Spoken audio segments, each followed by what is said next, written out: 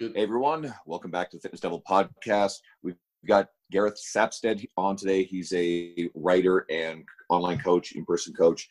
And Gareth is doing some really, really cool stuff, especially with his Instagram. So we're going to talk lots more about that. I guess this is episode 122. I should point that out. So we're going to talk about, again, innovation on Instagram, what's too much, how to do it right, how not to be like a circus freak.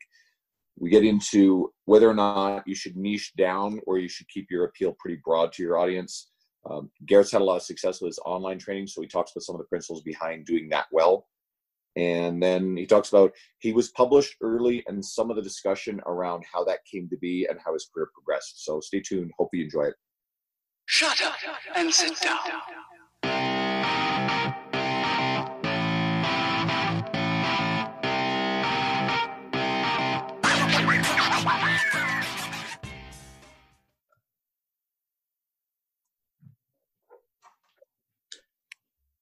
Hey everyone, welcome back to the Fitness Devil podcast. Today's guest is Gareth Sapstead. You might have heard of him as the Fitness Maverick on his social media. He's from the UK. You'll tell pretty quickly by the accent, or you might hear a hint of Aussie in there because he spent a year there recently. He's working on his online business. But he's back in the UK, and we've navigated the time difference because we're in Edmonton, Alberta. And so we've got him on here. I'm losing my train of thought, but Gareth has a pretty extensive fitness education. You got a master's degree in strength and conditioning science and a whole lot more. But I'll let you tell us a little bit more about you before we start bombing you with questions. Yeah, absolutely. Well, pleasure to be on here, guys, and thank you so much for inviting me on. A little bit of background about me, really. I'm a strange one, really. I'm a marketer's nightmare. I've been kind of everywhere. I've been in mainstream gyms, in private gyms. I've had my own facility. I've had my own private training studio. I started out training people in their houses, but then also my background really is in actually sports performance. So when I was a lot younger, it was a case of me trying to almost build up that education so I could work with athletes. And then actually over time, as I was working with mainstream clients, general pop clients at the same time, I actually decided that I didn't want to work with athletes, and actually general population was what I enjoyed doing the most. So, I got lots of look-ins with some really high level athletes, and some, I was at some soccer clubs and some rugby clubs, head of kind of academy performance and things there.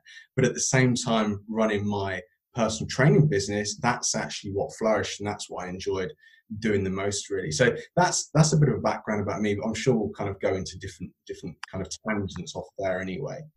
Do soccer players train? Begrudgingly, yeah. That was a soccer joke. I don't know how. Yeah, it's one of those things. When I was, probably, I was about 20 years old, I got a look in at a championship, so kind of like a tier 2 club over here. And it was run, or the manager at the time was Italian. And their mentality is very much to get better at football, you just play football. That's it. So here's me coming in, doing the S&C work, trying to make them lift weights, etc. And you've got the manager thinking that stuff's going to get them slower, it's going to get them, slower on the pitch, it's going to get them less sharp, etc. So you're fighting a battle with the manager, and obviously whatever the manager says goes. So my role there just ended up being keeping the athletes on the pitch and not injuring them, really. So that environment does make things hard. Whereas rugby, that's the other way around. You can smash them as much as you like, really, and Is that part of the reason why you made the switch? Just because you can kind of control your own destiny, I guess, so to speak. Yeah. So I'm very much kind of I suppose a bit of a solopreneur. I hate that term, really, but everything I do is on me. I have in the past employed other trainers. I've employed people to do things for me, but I like to have that massive control over things. And as well with my clients, it's a good thing and a bad thing. I like to have that massive control over them as well. So that does benefit me as far, especially in an online business goes nowadays. And it just shows to them that I care, that I'm keeping that kind of close contact with them and things like that. But yeah, I am a bit of a control freak. You can ask my girlfriend that. Yeah. You heard us laughing, both laugh at the same time when you said solopreneur. Yeah. We actually made fun of that particular word on an episode with our friend Mike Howard. Now he's a nutrition-based guy. He goes by the name too. He's like, this is what it is, but I hate it. Same exact response. You might have heard of him. He goes by Lean Minded on his social media, and he just was flashing a book around they wrote. He's a really awesome dude. So of course, what do? We always have some sort of funny title and slap someone's face on a graphic of some movie or whatever. So we called his Solopreneur, and we put him on Han Solo from Star Wars. So he loved that. Well, you can't use that for me now, which is no. We'll find something appropriate for you. Probably, I don't know, with the accent, we might find something from Snatch or Lock, Stock, and Two Smoking Barrels or something of that nature. We'll see. Okay with that, yeah. We'll figure it out. Peaky Blinders or something. I don't know. That would actually be good too. Fuck yeah. That would probably work. That's like, of course, like everyone's gonna be like, yeah, you get the guy the accent and do the British thing, but like you have to. Yeah. Like we'll figure it out. So let's actually jump into something that I found kind of fun, because what I noticed with your social media is you and a few other people. I think of someone like Lee Boyce is a good example of this. There are definitely others who blend a lot of really practical, sound training philosophy with sometimes novel interpretations. It can be innovative, but still walking that line between not doing like circus shit. So, and I'm reminded, our friend Chad Landers, he recently posted a quote, and he said, "I'm all for variety and novel stimuli with exercise selection, but what I see on social media often looks more like parlor tricks and gym shenanigans than safe, sound training." So, two-part question is, what do you think of that idea in the first place? And how do you kind of navigate that fine line between, here are some innovative ideas, but yet they're still actionable and they're not stupid? Yeah, good question. And yeah, I do 100% agree with Chad there. It's a really good question, and it is definitely a fine line. So everything that I kind of create, especially on Instagram, maybe we can go into Instagram specifically in a while, because you know, you're only getting a minor kind of view of that person. You're only seeing the tree, you're not seeing the whole forest in a way on Instagram, and that's probably the downside to that. But everything I'm sharing on Instagram and, you know, is creative, is actually a solution that I've provided to someone. You know, I've probably got, I don't know, roughly 17,000 hours of working with clients one-to-one. And, you know, we mentioned that my business is mostly online now. And even in the past few years, I do still work with one-to-one people. But before I transitioned online, I was, you know, as I said, 15,000 hours working with people one-to-one. And that's the general population. And you see a shitload of problems. You see exercises that they can't do. You see shoulder issues, knee issues, back issues, whatever. You name it, and they've got it. So, you know, the common problem I see with trainers especially is you're trying to fit an exercise to a client. You know, I'll give you a prime example. Deadlift is a great exercise, but you know, you guys and I both know that deadlift isn't suitable for everyone. And don't get me wrong, I'll give you an example. I had a client first thing this morning at 7 a.m. and she basically, you can't get any kind of meat and veg as this. It was a trap bar deadlift, it was a dumbbell press, and it was an eccentric pull-up and a loaded carry. You know, you can't get more kind of meat and potatoes as that.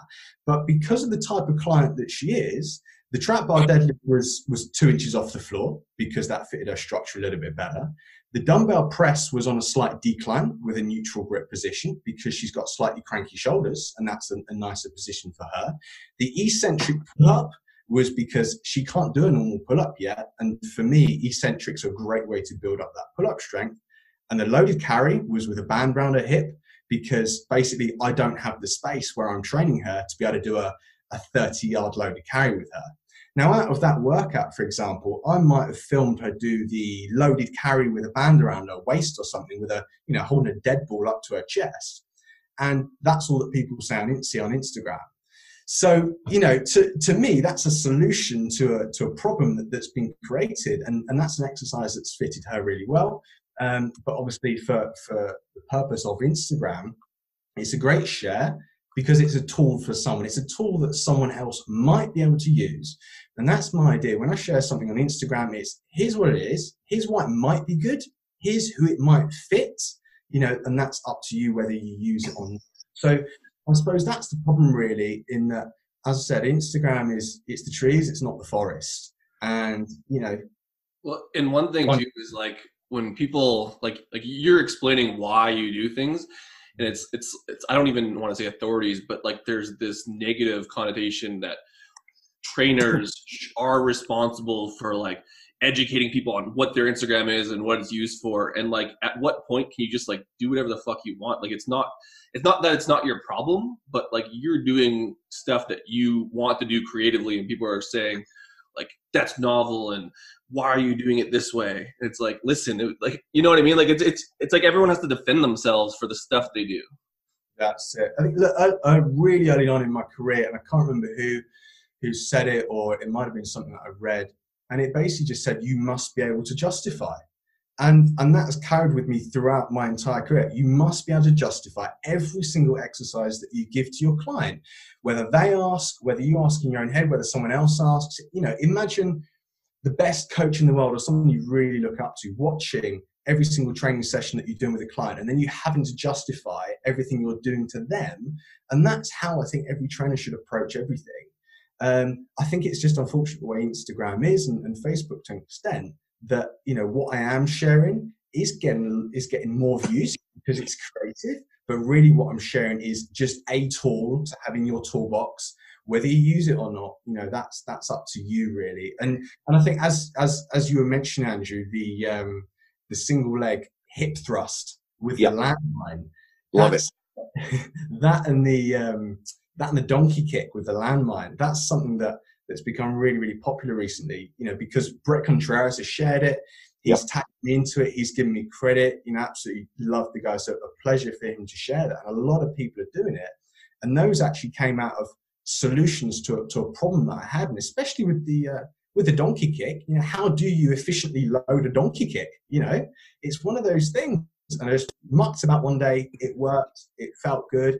Tried it with a few clients that I know are open to ideas. Tried it with them, and I think Brett in the last few weeks has added it to his top exercises of the year or something within his glute camp. So it's a little bit of validation there, which is great. Well, and the cool thing is, so like that thought process, I think, for like, I'm not going to say new trainers coming up, but when people look at Instagram, they're looking at, oh, this is a good idea. Like, I'm going to just do it. And like, they don't even understand why that setup is like, you know what I mean? There's no understanding to some of these things. Like, yeah, they're novel, but they're solution based on these contexts. And I think like that whole thought process is lost on a lot of new people. They just see something and they do it, as opposed to be like, why did he do this? You know what I mean? Like, I feel like that just goes right over people's heads sometimes. A few thoughts that I want to throw in here too.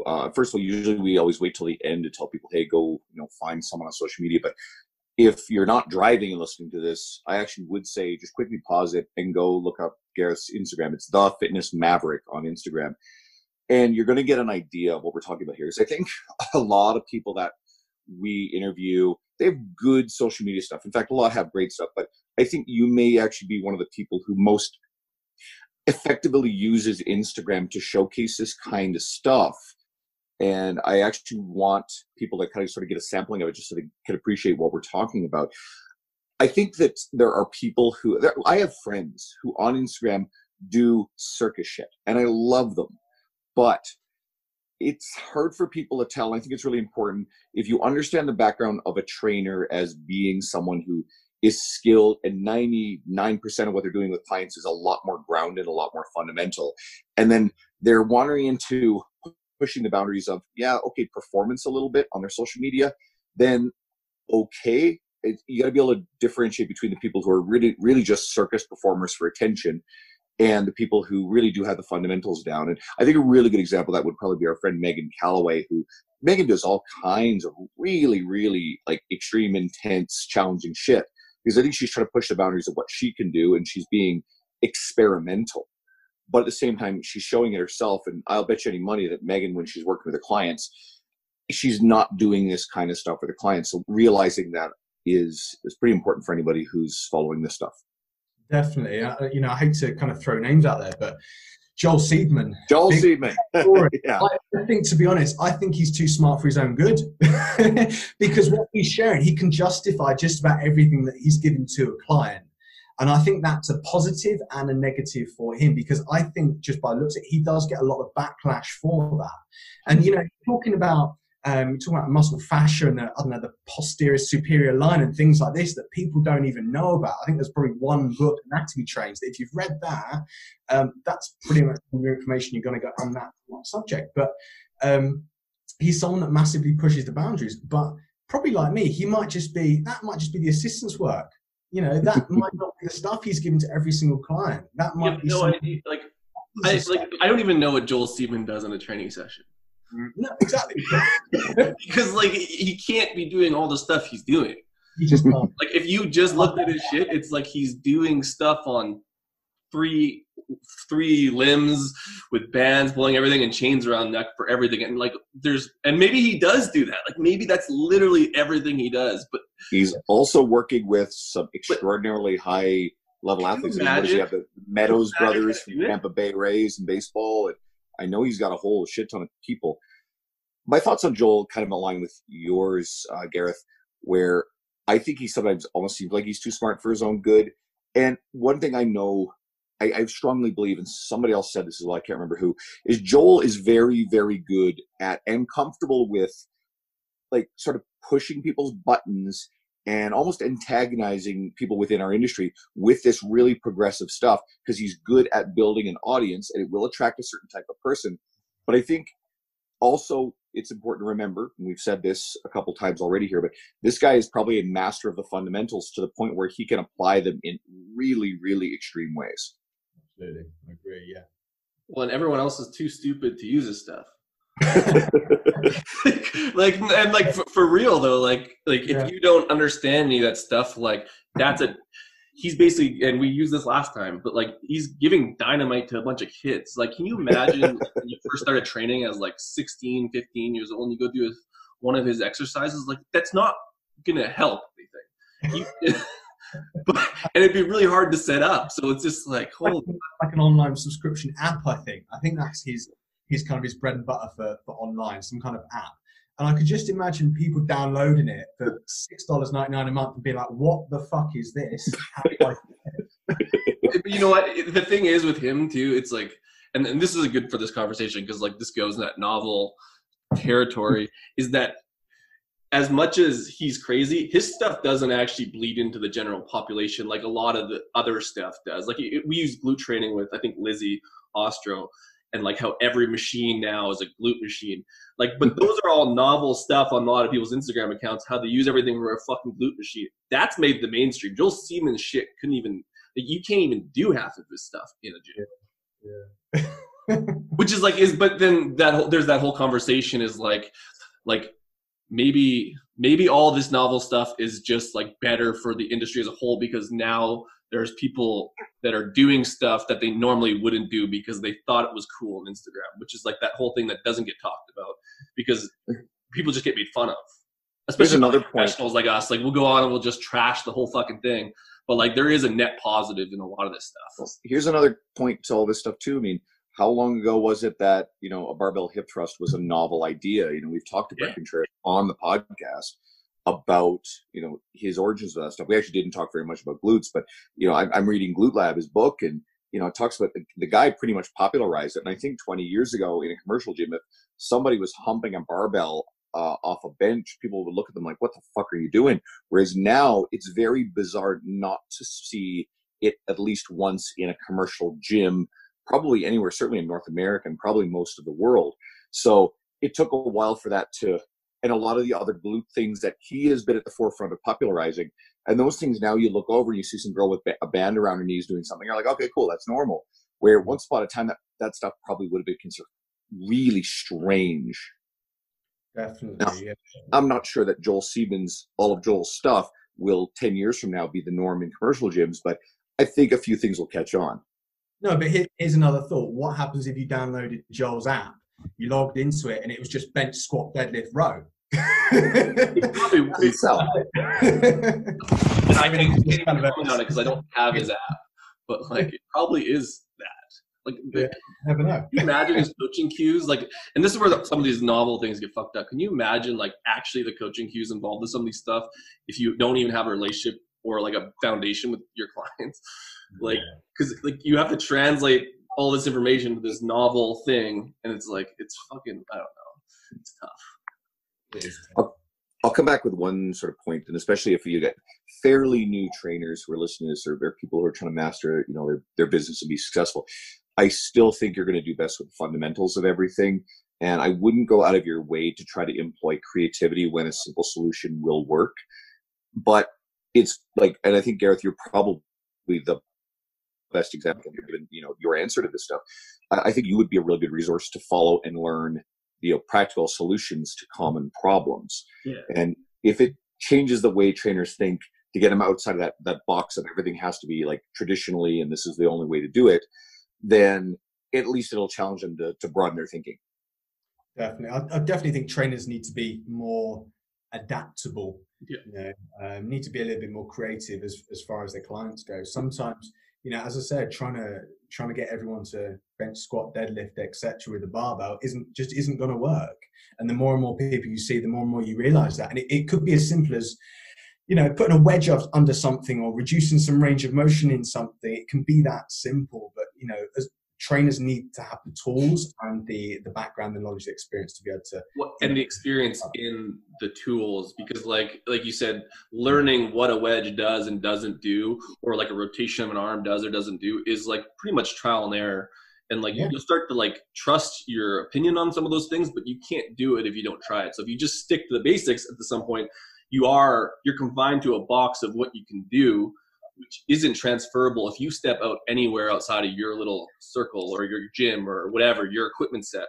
Like you can't even go online, because what if someone doesn't have the same equipment as you? You don't even know what the fuck all this other stuff does. Yeah, 100%. Yeah. Let's talk about butt stuff. We like using that one. But I think it's like your tagline is like, usually we make fun of people who are like, I help fitness entrepreneurs make six figures. Yours is mostly butt and bicep stuff, to be honest. So that's his Instagram bio, but this speaks to understanding marketing and attracting and speaking to a broader audience. So would you kind of share your thoughts on creating an accessible and popular brand while avoiding a lot of the murkier Instagram influencer behavior? And like, for anyone who like doesn't know what that is, like you can pretty much listen to any fucking episode. we always seem to come back to making fun of that because it's easy, but like you're kind of doing it, but you're doing it cool. Look, as I said at the beginning, I'm probably a marketer's nightmare.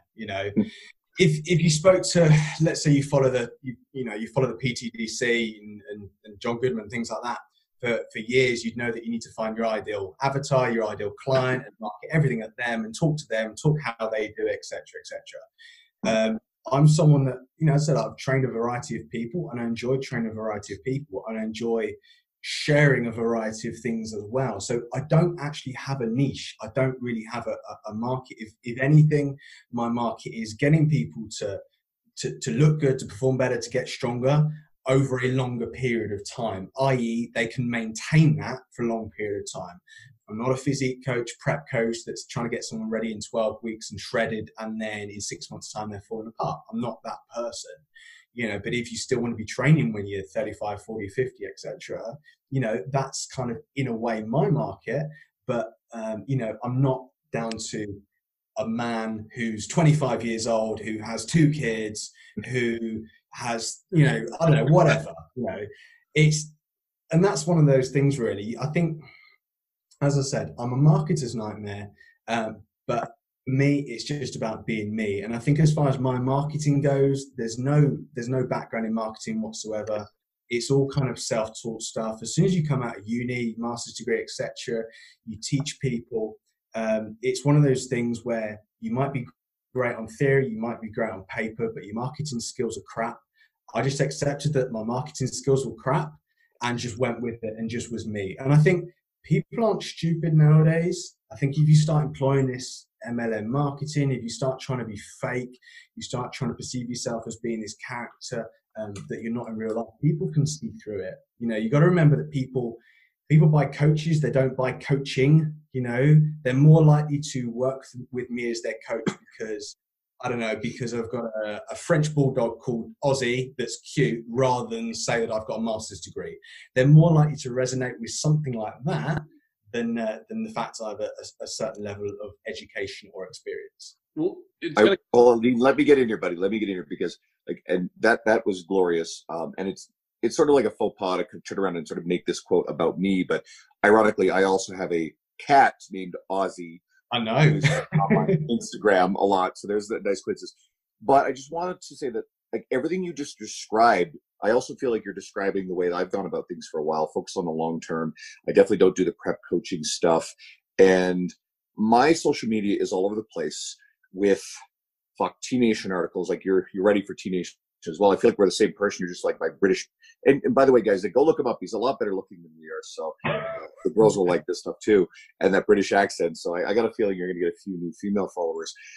But we're talking about the fitness conference that we put on every September here now in Edmonton, or writing articles. And a lot of the stuff I write, despite the fact that my clientele is, I don't do any fucking business coaching, but I write a lot of, trainers here, be successful because you should do this or stuff. And that's not the way, like you said, that we're told we're supposed to do it. What I really want to come to agree with is I really don't believe in niching down, especially early in your career. I think some people can do it really well, but I think that for the emerging trainer, broad to a point is really good. I think having depth of certain skills is wise, but I like the idea of being fairly broad in your array of skills.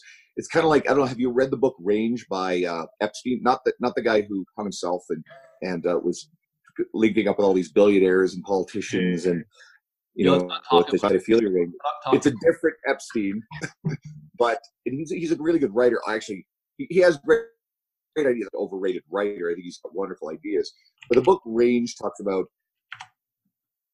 more about having a of overall skills versus this mantra that you have to have, very narrow focus from very early on in age. He's probably talking about it. It certainly applies to athletes, but I think he uses the example of like Tiger Woods specializing at like 2 years of age in golf versus Roger Federer, who, one of the greatest tennis players of all time, who dabbled in a lot of different sports and then started to really get serious about tennis in his teens. So I think you could apply the same sort of lesson to being a trainer. And I like the idea of letting people see a diverse array of you versus trying to niche down so hard that you're missing general population. Like, I think the general population is the best place to be a busy, successful trainer and to learn a lot. Yeah, definitely. As I said, my background is with performance, especially with youth performance, and working with academies and just working with what we call over here the long-term athlete development model, LTAD. And part of that is actually discouraging from early specialization. So making sure that kids have a variety of sports. They're involved in some kind of, let's say, a gymnastic sport, an individual sport, and a team sport. And at some point, they all end up complementing each other as they later in life specialize in one area or one of those sports. So I think the same here could be applied to fitness and not niching down too early on something, and just building up your tool set with a variety of clients and just kind of working out what area you want to be in. And I think by the time you get to the area as well, you're not as fake either. You don't need to force the marketing or anything like that. You're just you really, and you're speaking to the audience that you know the most about. Which is like we've talked about that in some form or fashion, this whole idea of like what a niche is, and like, should you niche? And like, because like not the biggest, but there's a lot of info out there, like especially like when you go into online training, it's like, you got to find your niche. You got to do this, this, this, this, and this. It's like, you don't even have the right to have a niche.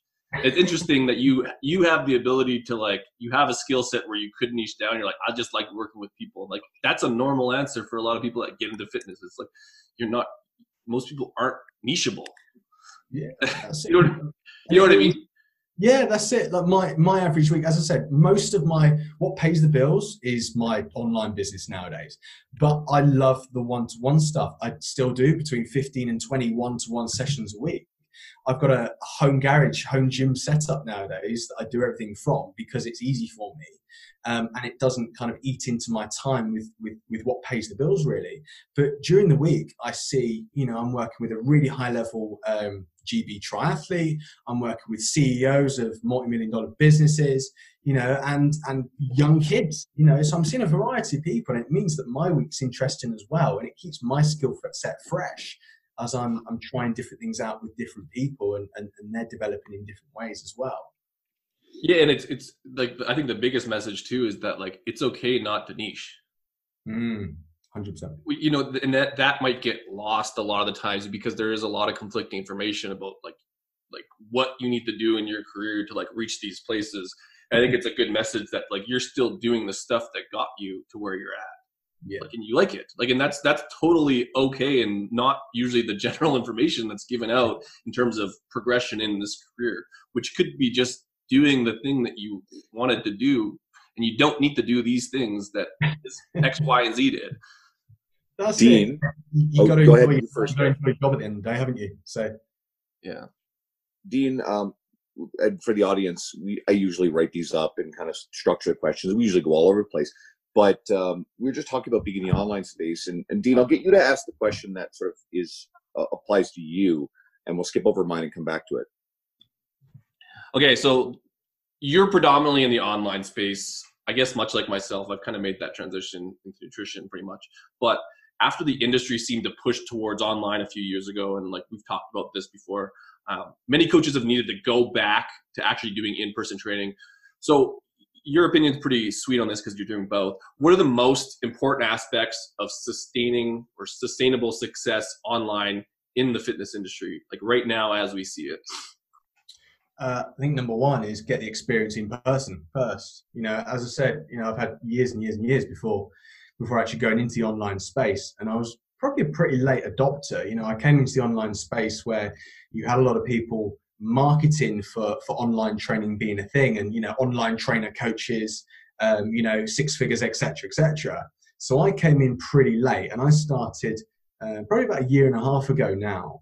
But as I said, I had a background where I had 15,000 hours work with people one-to-one and had that experience. And sometimes when you get an online client, it's one of those things where I don't know, you get someone apply, and just from experience of working with people actually in person, you get a really good understanding of that person that's applied online without ever even meeting them, just with a few notes that they've made on a consultation form. So within a few minutes, you know what they're going to be like. You know what kind of the from a broad perspective, an exercise selection might look like for them. You know if they're going to stick at it, and you know if it's right for them. So first of all, I'd say you need to be really, really good at distinguishing from the people that are going to stick with you long term and the people that online coaching just isn't for, to start off with. A lot of my clients, I'm super lucky. When I first started online coaching, a lot of those people are actually still with me to date. So my retention's massively high, and that's because I do focus on just give. I give people a lot of value for their money, really, and I do spend a lot of time on those people. Whereas, as you said, I lived in Australia for a year, and the reason I moved to Australia actually was to focus on the online stuff. At that point, I was probably hitting 40 up to 50 one-to-one sessions every single week at that point, and I almost needed that cutoff of moving, flying 10,000 miles away to stop training people one-to-one, to force me to spend time on my online business and actually do courses, etc., to learn how to do online coaching and work with people and what systems work. And when I moved out to Australia, I did a few different online courses, worked with a few coaching trainers that showed you how to do online coaching. And I'll be honest, to this day, I probably use 5% of the information that was actually given to me. And actually, for one of them, I think I'm currently an advert that I'm a so-called six-figure online coach because of their help. I won't mention any names. Yes. I did a testimonial video for them, and it was actually edited that they had made me into a six-figure online coach, all by themselves because their systems, etc. Yeah. So, you know, for anyone that's looking into these online coaching platforms, how to be an online coach, I would massively vet them. And, you know, I did massively vet them myself, sorry. But even then, you know, you've got to find your own way, really. You've got to find your own way to do things. And, you know, it all goes back down to just giving a shit ton of value for people's money. You know, they've got to perceive you as being worth their effort and worth the money that they're paying for you. You know, that's their hard-earned cash that they might be forking out, I don't know, $200 a month for you for. So you've got to massively give them a return on that, really. As I said, for me, it's about retention, and I'm someone that gets a lot of people through, say, I don't know, a husband's training with me, and then the wife starts because the husband's kind of giving me the nod.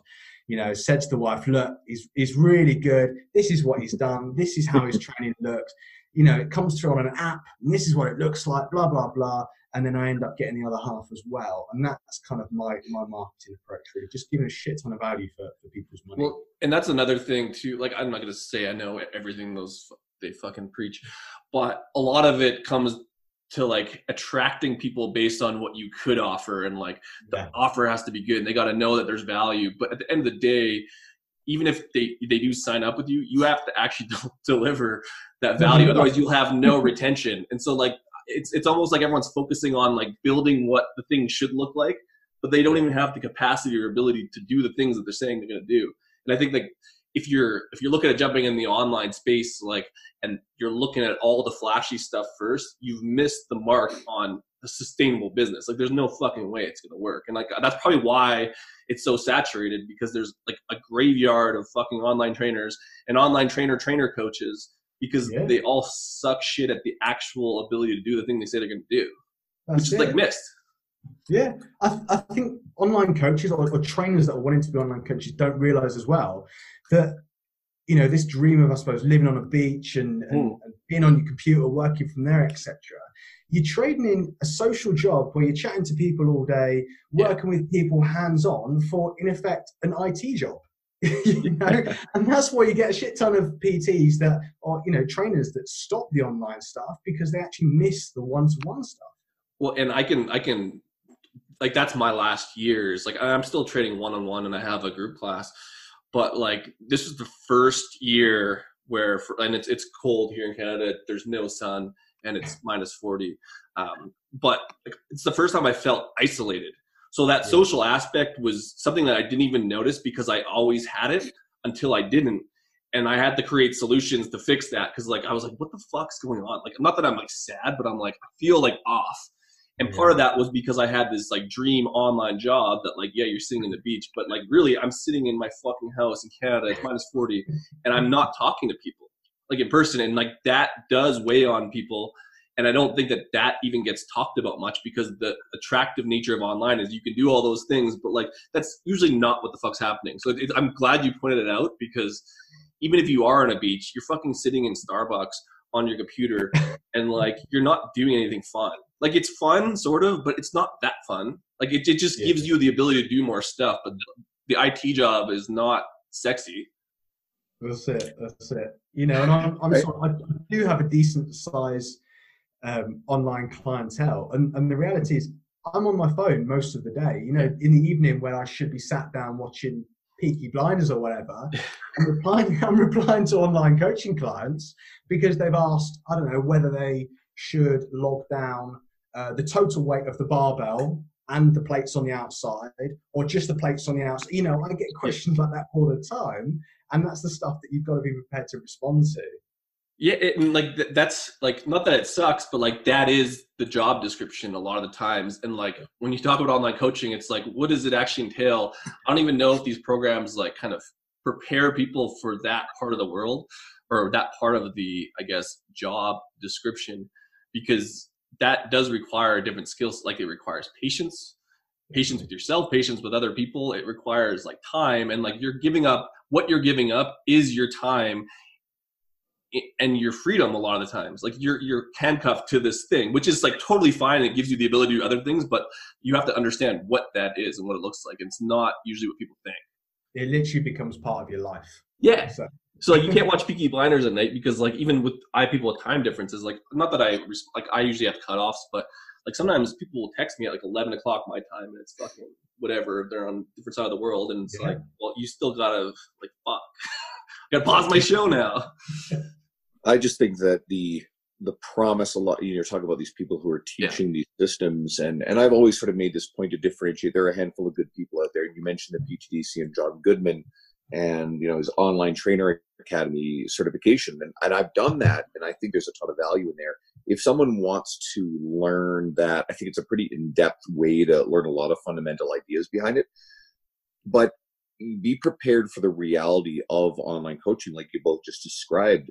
It is, and I think it's important to answer those routine and seemingly overly simple questions with enthusiasm and patience with those people, because it's still something that they don't know. It's still something, despite the fact that we take for granted how like silly it might seem or how fundamental it might seem, it's still something they're not sure about. And you train enough people, and tons of empathy for these people.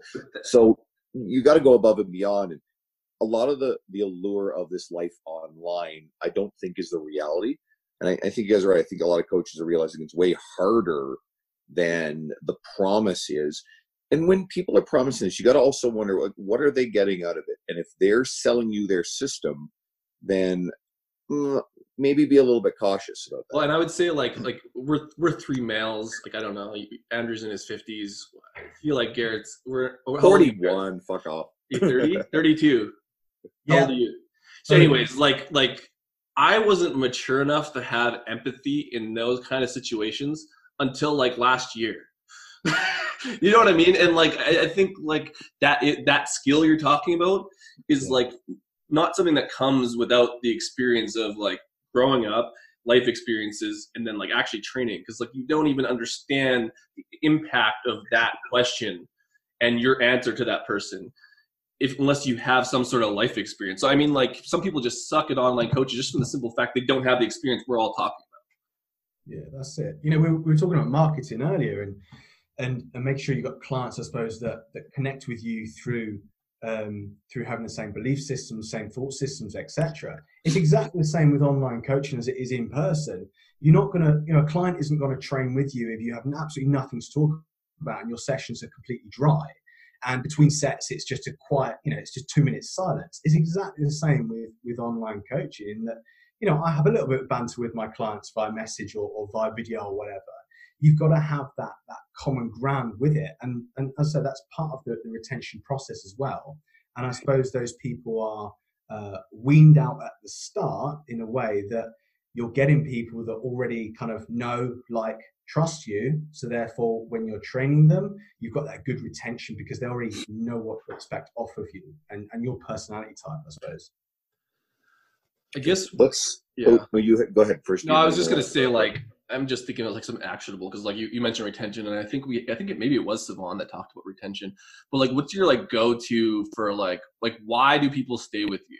Like, and what can, like, I guess maybe someone who's looking to be you or be something like what you're doing, what can they learn from it? I suppose in the last year and a half, I've kind of worked hard in putting systems in place that mean that I can save time, but also give other people a lot of value at the same time. So I have, you know, weekly emails that just my clients get. So I have a weekly email newsletter, etc., that I suppose, you know, general population get, but then my one-to-one clients, my online clients get their own individual emails, and that might even just be a summary of the articles I've written that week.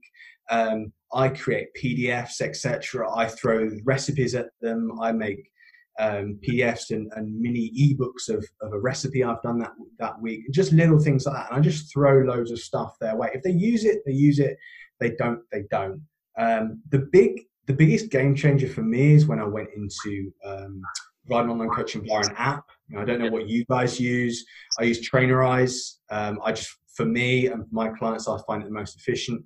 They've done a few updates recently, which means clients can actually send me videos of their form checks and things, which previously before they couldn't do. So just things like that, and just clients knowing that they can chat to me anytime. They can ping videos across to me.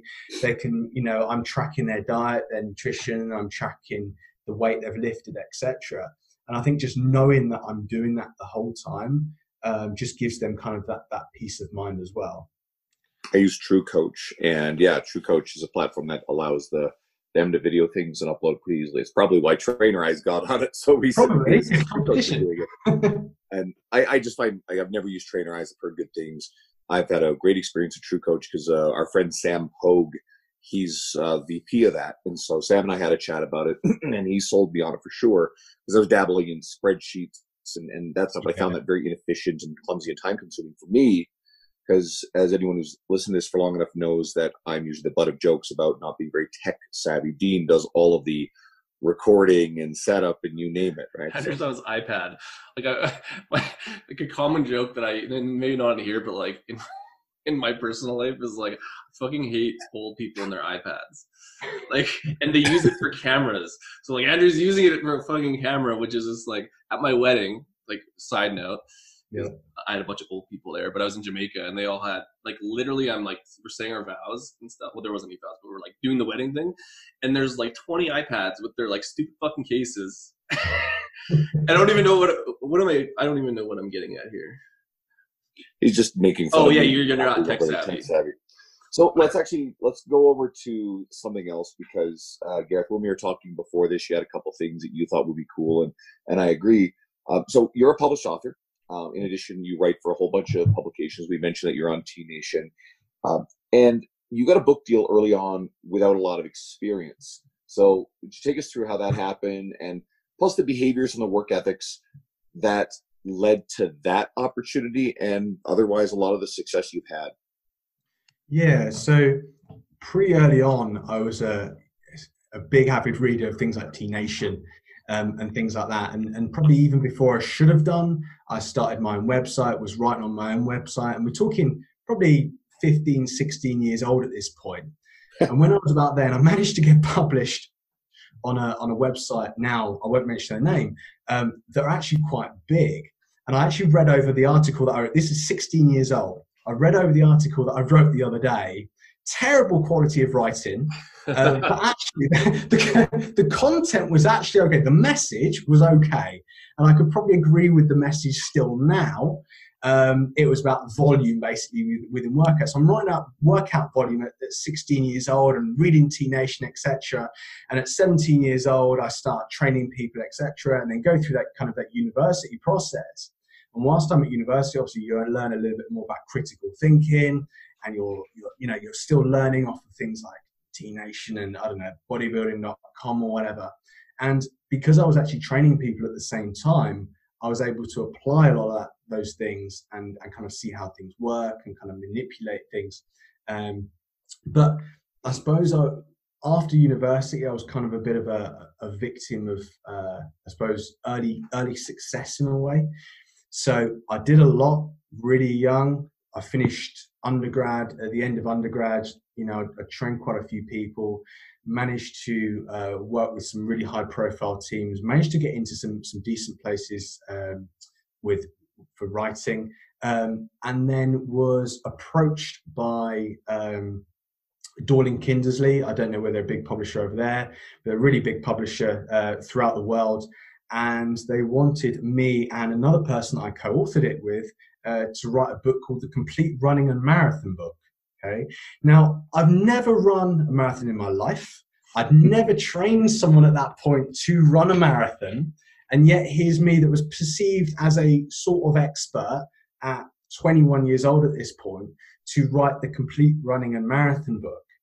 And I suppose that was a thing of, up to that point, the accumulation of being out there and putting myself out there and connections and knowing the right people. But I had no authority at that point to be writing that book. And to this day, I think that book sold something like 400,000 copies throughout the world. It's in about 5 or 6 different languages.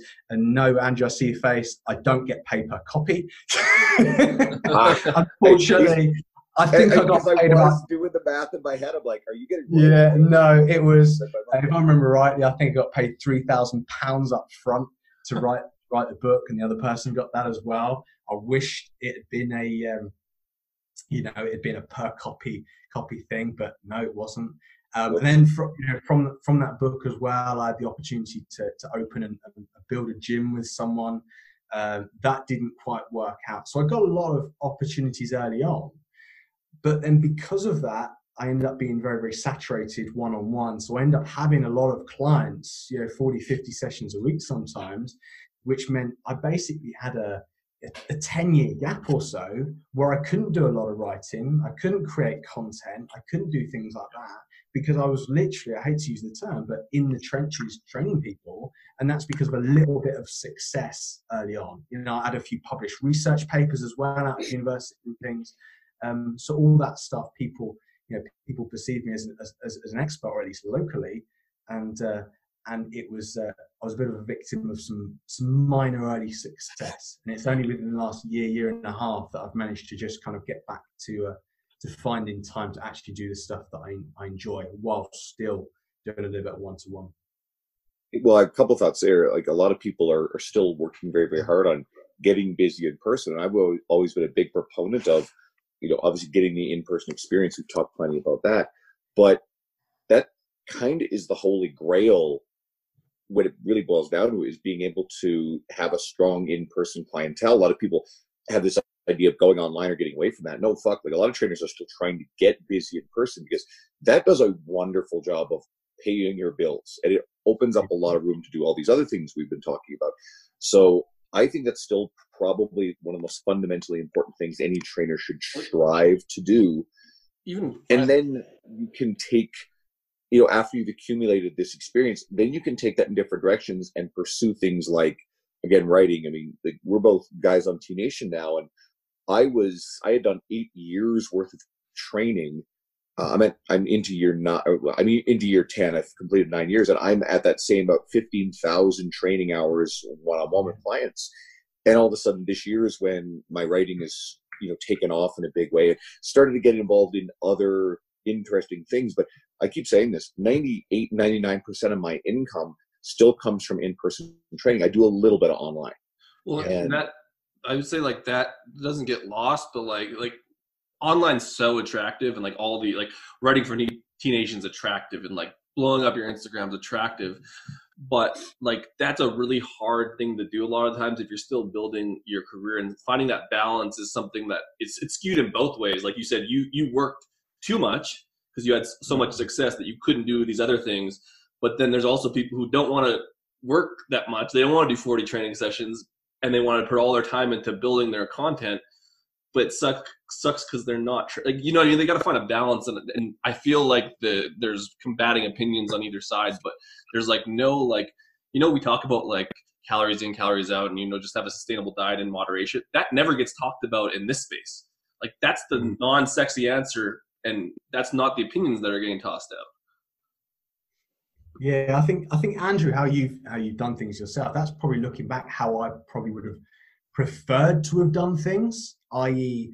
the time in the trenches before I'd written anything. As I said, I wrote some stuff early on, got some opportunities early on.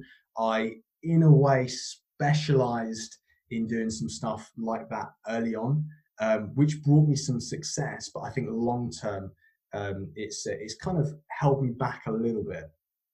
Well, I also think that you're really bursting into a lot of people's view right now. I mean, you've got almost 45,000 Instagram followers, which honestly is really good. It's not the only metric of success, but I think it's going to go up too, because do this stuff with integrity, then, and also build a following like a lot of the people that we've talked about have done. That's awesome. Yeah, Instagram. I actually don't like Instagram. I don't like Instagram. I don't like Facebook. I've had Instagram maybe for 3 years because the girlfriend basically said, you've got to get on it, you've got to try it, you've got to put your stuff on there. Facebook I've had since maybe 2012, something like that. So that I'm a late adopter as well. I had my own website and I wrote for other people before I had Facebook or Instagram. So that was kind of my mindset at that point. I think I had a LinkedIn profile before I had anything else anyway. Yeah. So I do hate social media, but I think it's a necessity with what we do. And, let's hope that Instagram and Facebook remain out there. But it's also a log for yourself as well. It's a database for yourself, I think, if you use it correctly. Well, and that's why like we like bringing people on like you, because that's a realistic way of looking at building a career in fitness that isn't gonna, like, it's not that it's risk adverse, but like you're covering all your bases, you're still making income, you're still able to do all this stuff and work on these projects, but you still have a base in training. And like that's not sexy, you know what I mean? Like sexy answer is like, yeah, I want to be a fucking hot online Instagram model and I want people to pay me for my templated programs. But like that's shitty.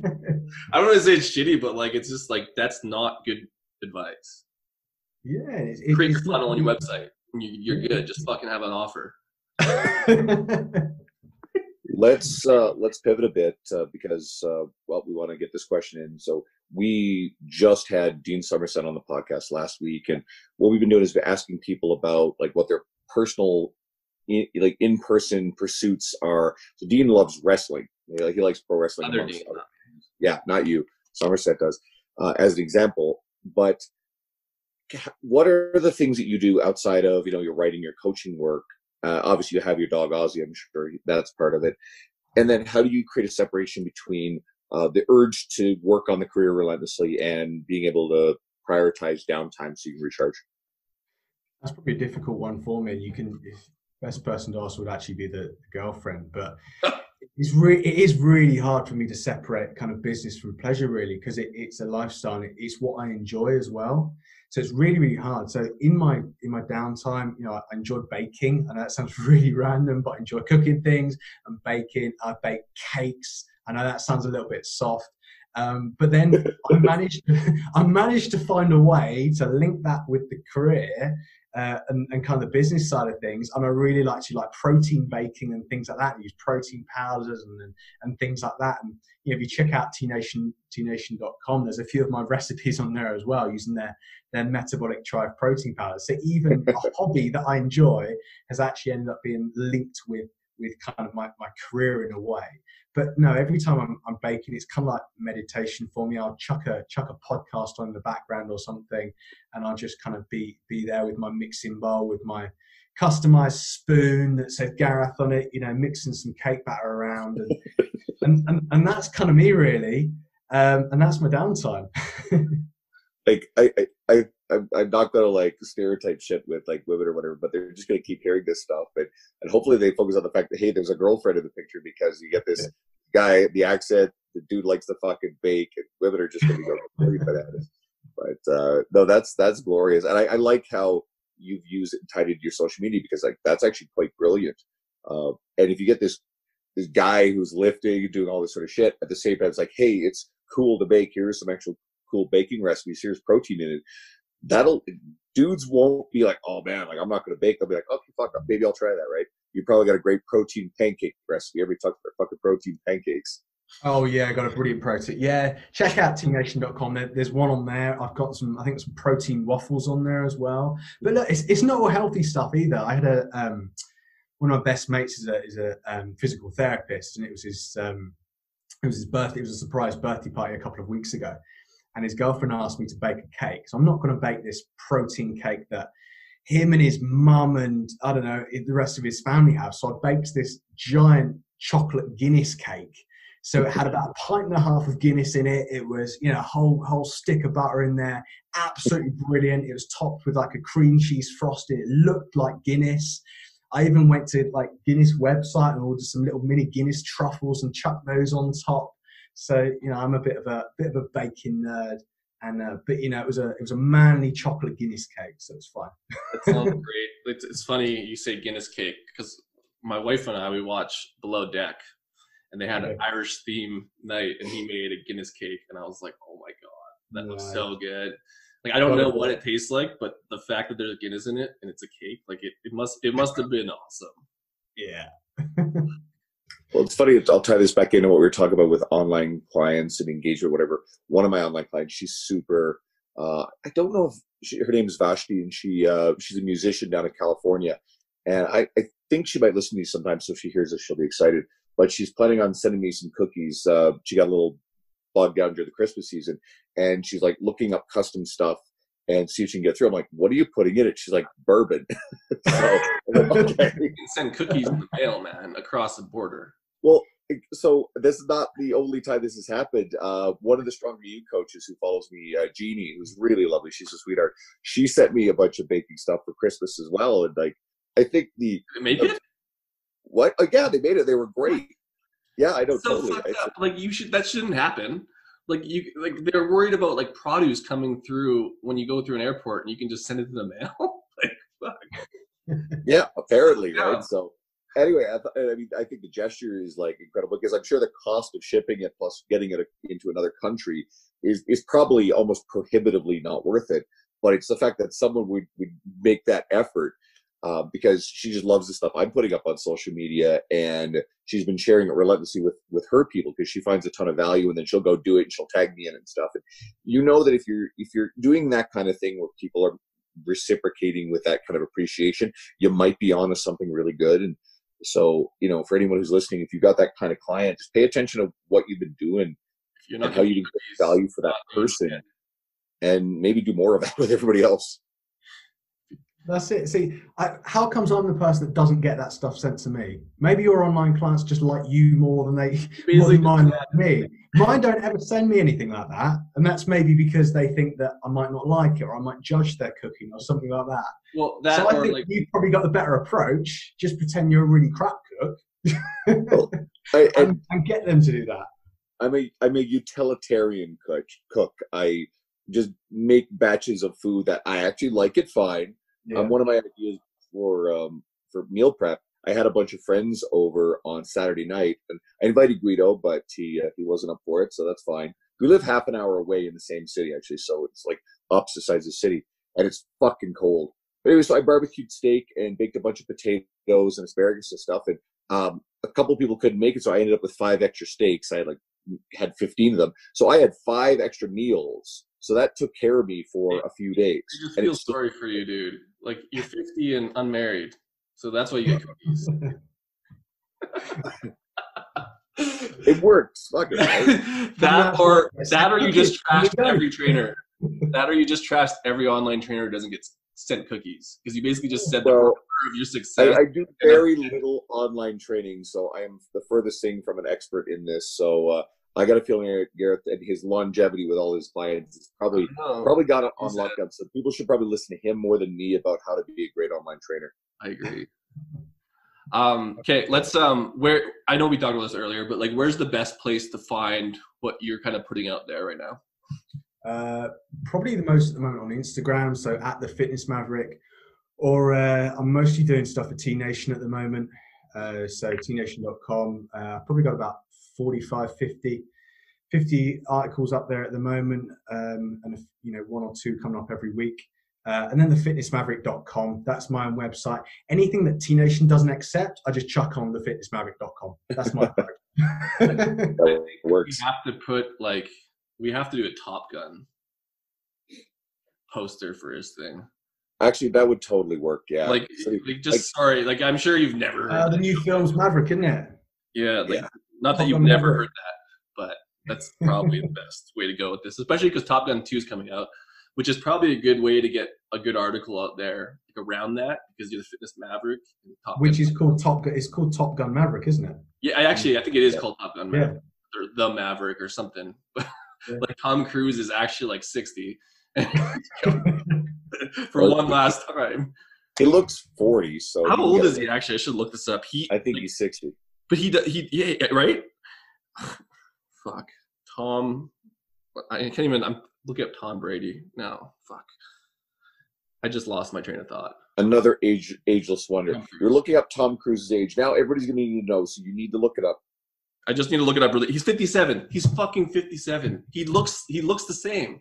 Like, he's obviously, like, that Scientology stuff he's been into, like, he's actually an alien. He works. He probably is the Scientologist alien shit, and like, he's the next coming, because like he looks the same. I just still can't get past. Active. Like, he still did all his stunts for the last Mission Impossible. Like, that's fucked. Because at that point he would have been like 55. For me, Tom Cruise, it's kind of like before jumping on Oprah's couch and after jumping on Oprah's couch. Because like Top Gun and all those old movies, they're sweet. I really couldn't get into his stuff after. It's kind of like black Michael Jackson and white Michael Jackson, right? Like all the old music's great. And pedophile Michael Jackson. And There's that's like the other 3 of problem with those. that stuff too. Sorry, Yeah. I won't go So, there. Bad joke. well, We did it talk is what it is. You brought up Epstein. That's not my. I didn't start this. True. Good point. That's not a funny joke. It was just like that's like they're bad people. So fuck, man. Fuck. I'm glad you needed to make that explicit. Yeah. Gareth, thanks for coming on, buddy. This was a bit of blast. It's been good to kind of connect more than just kind of some messages across Instagram.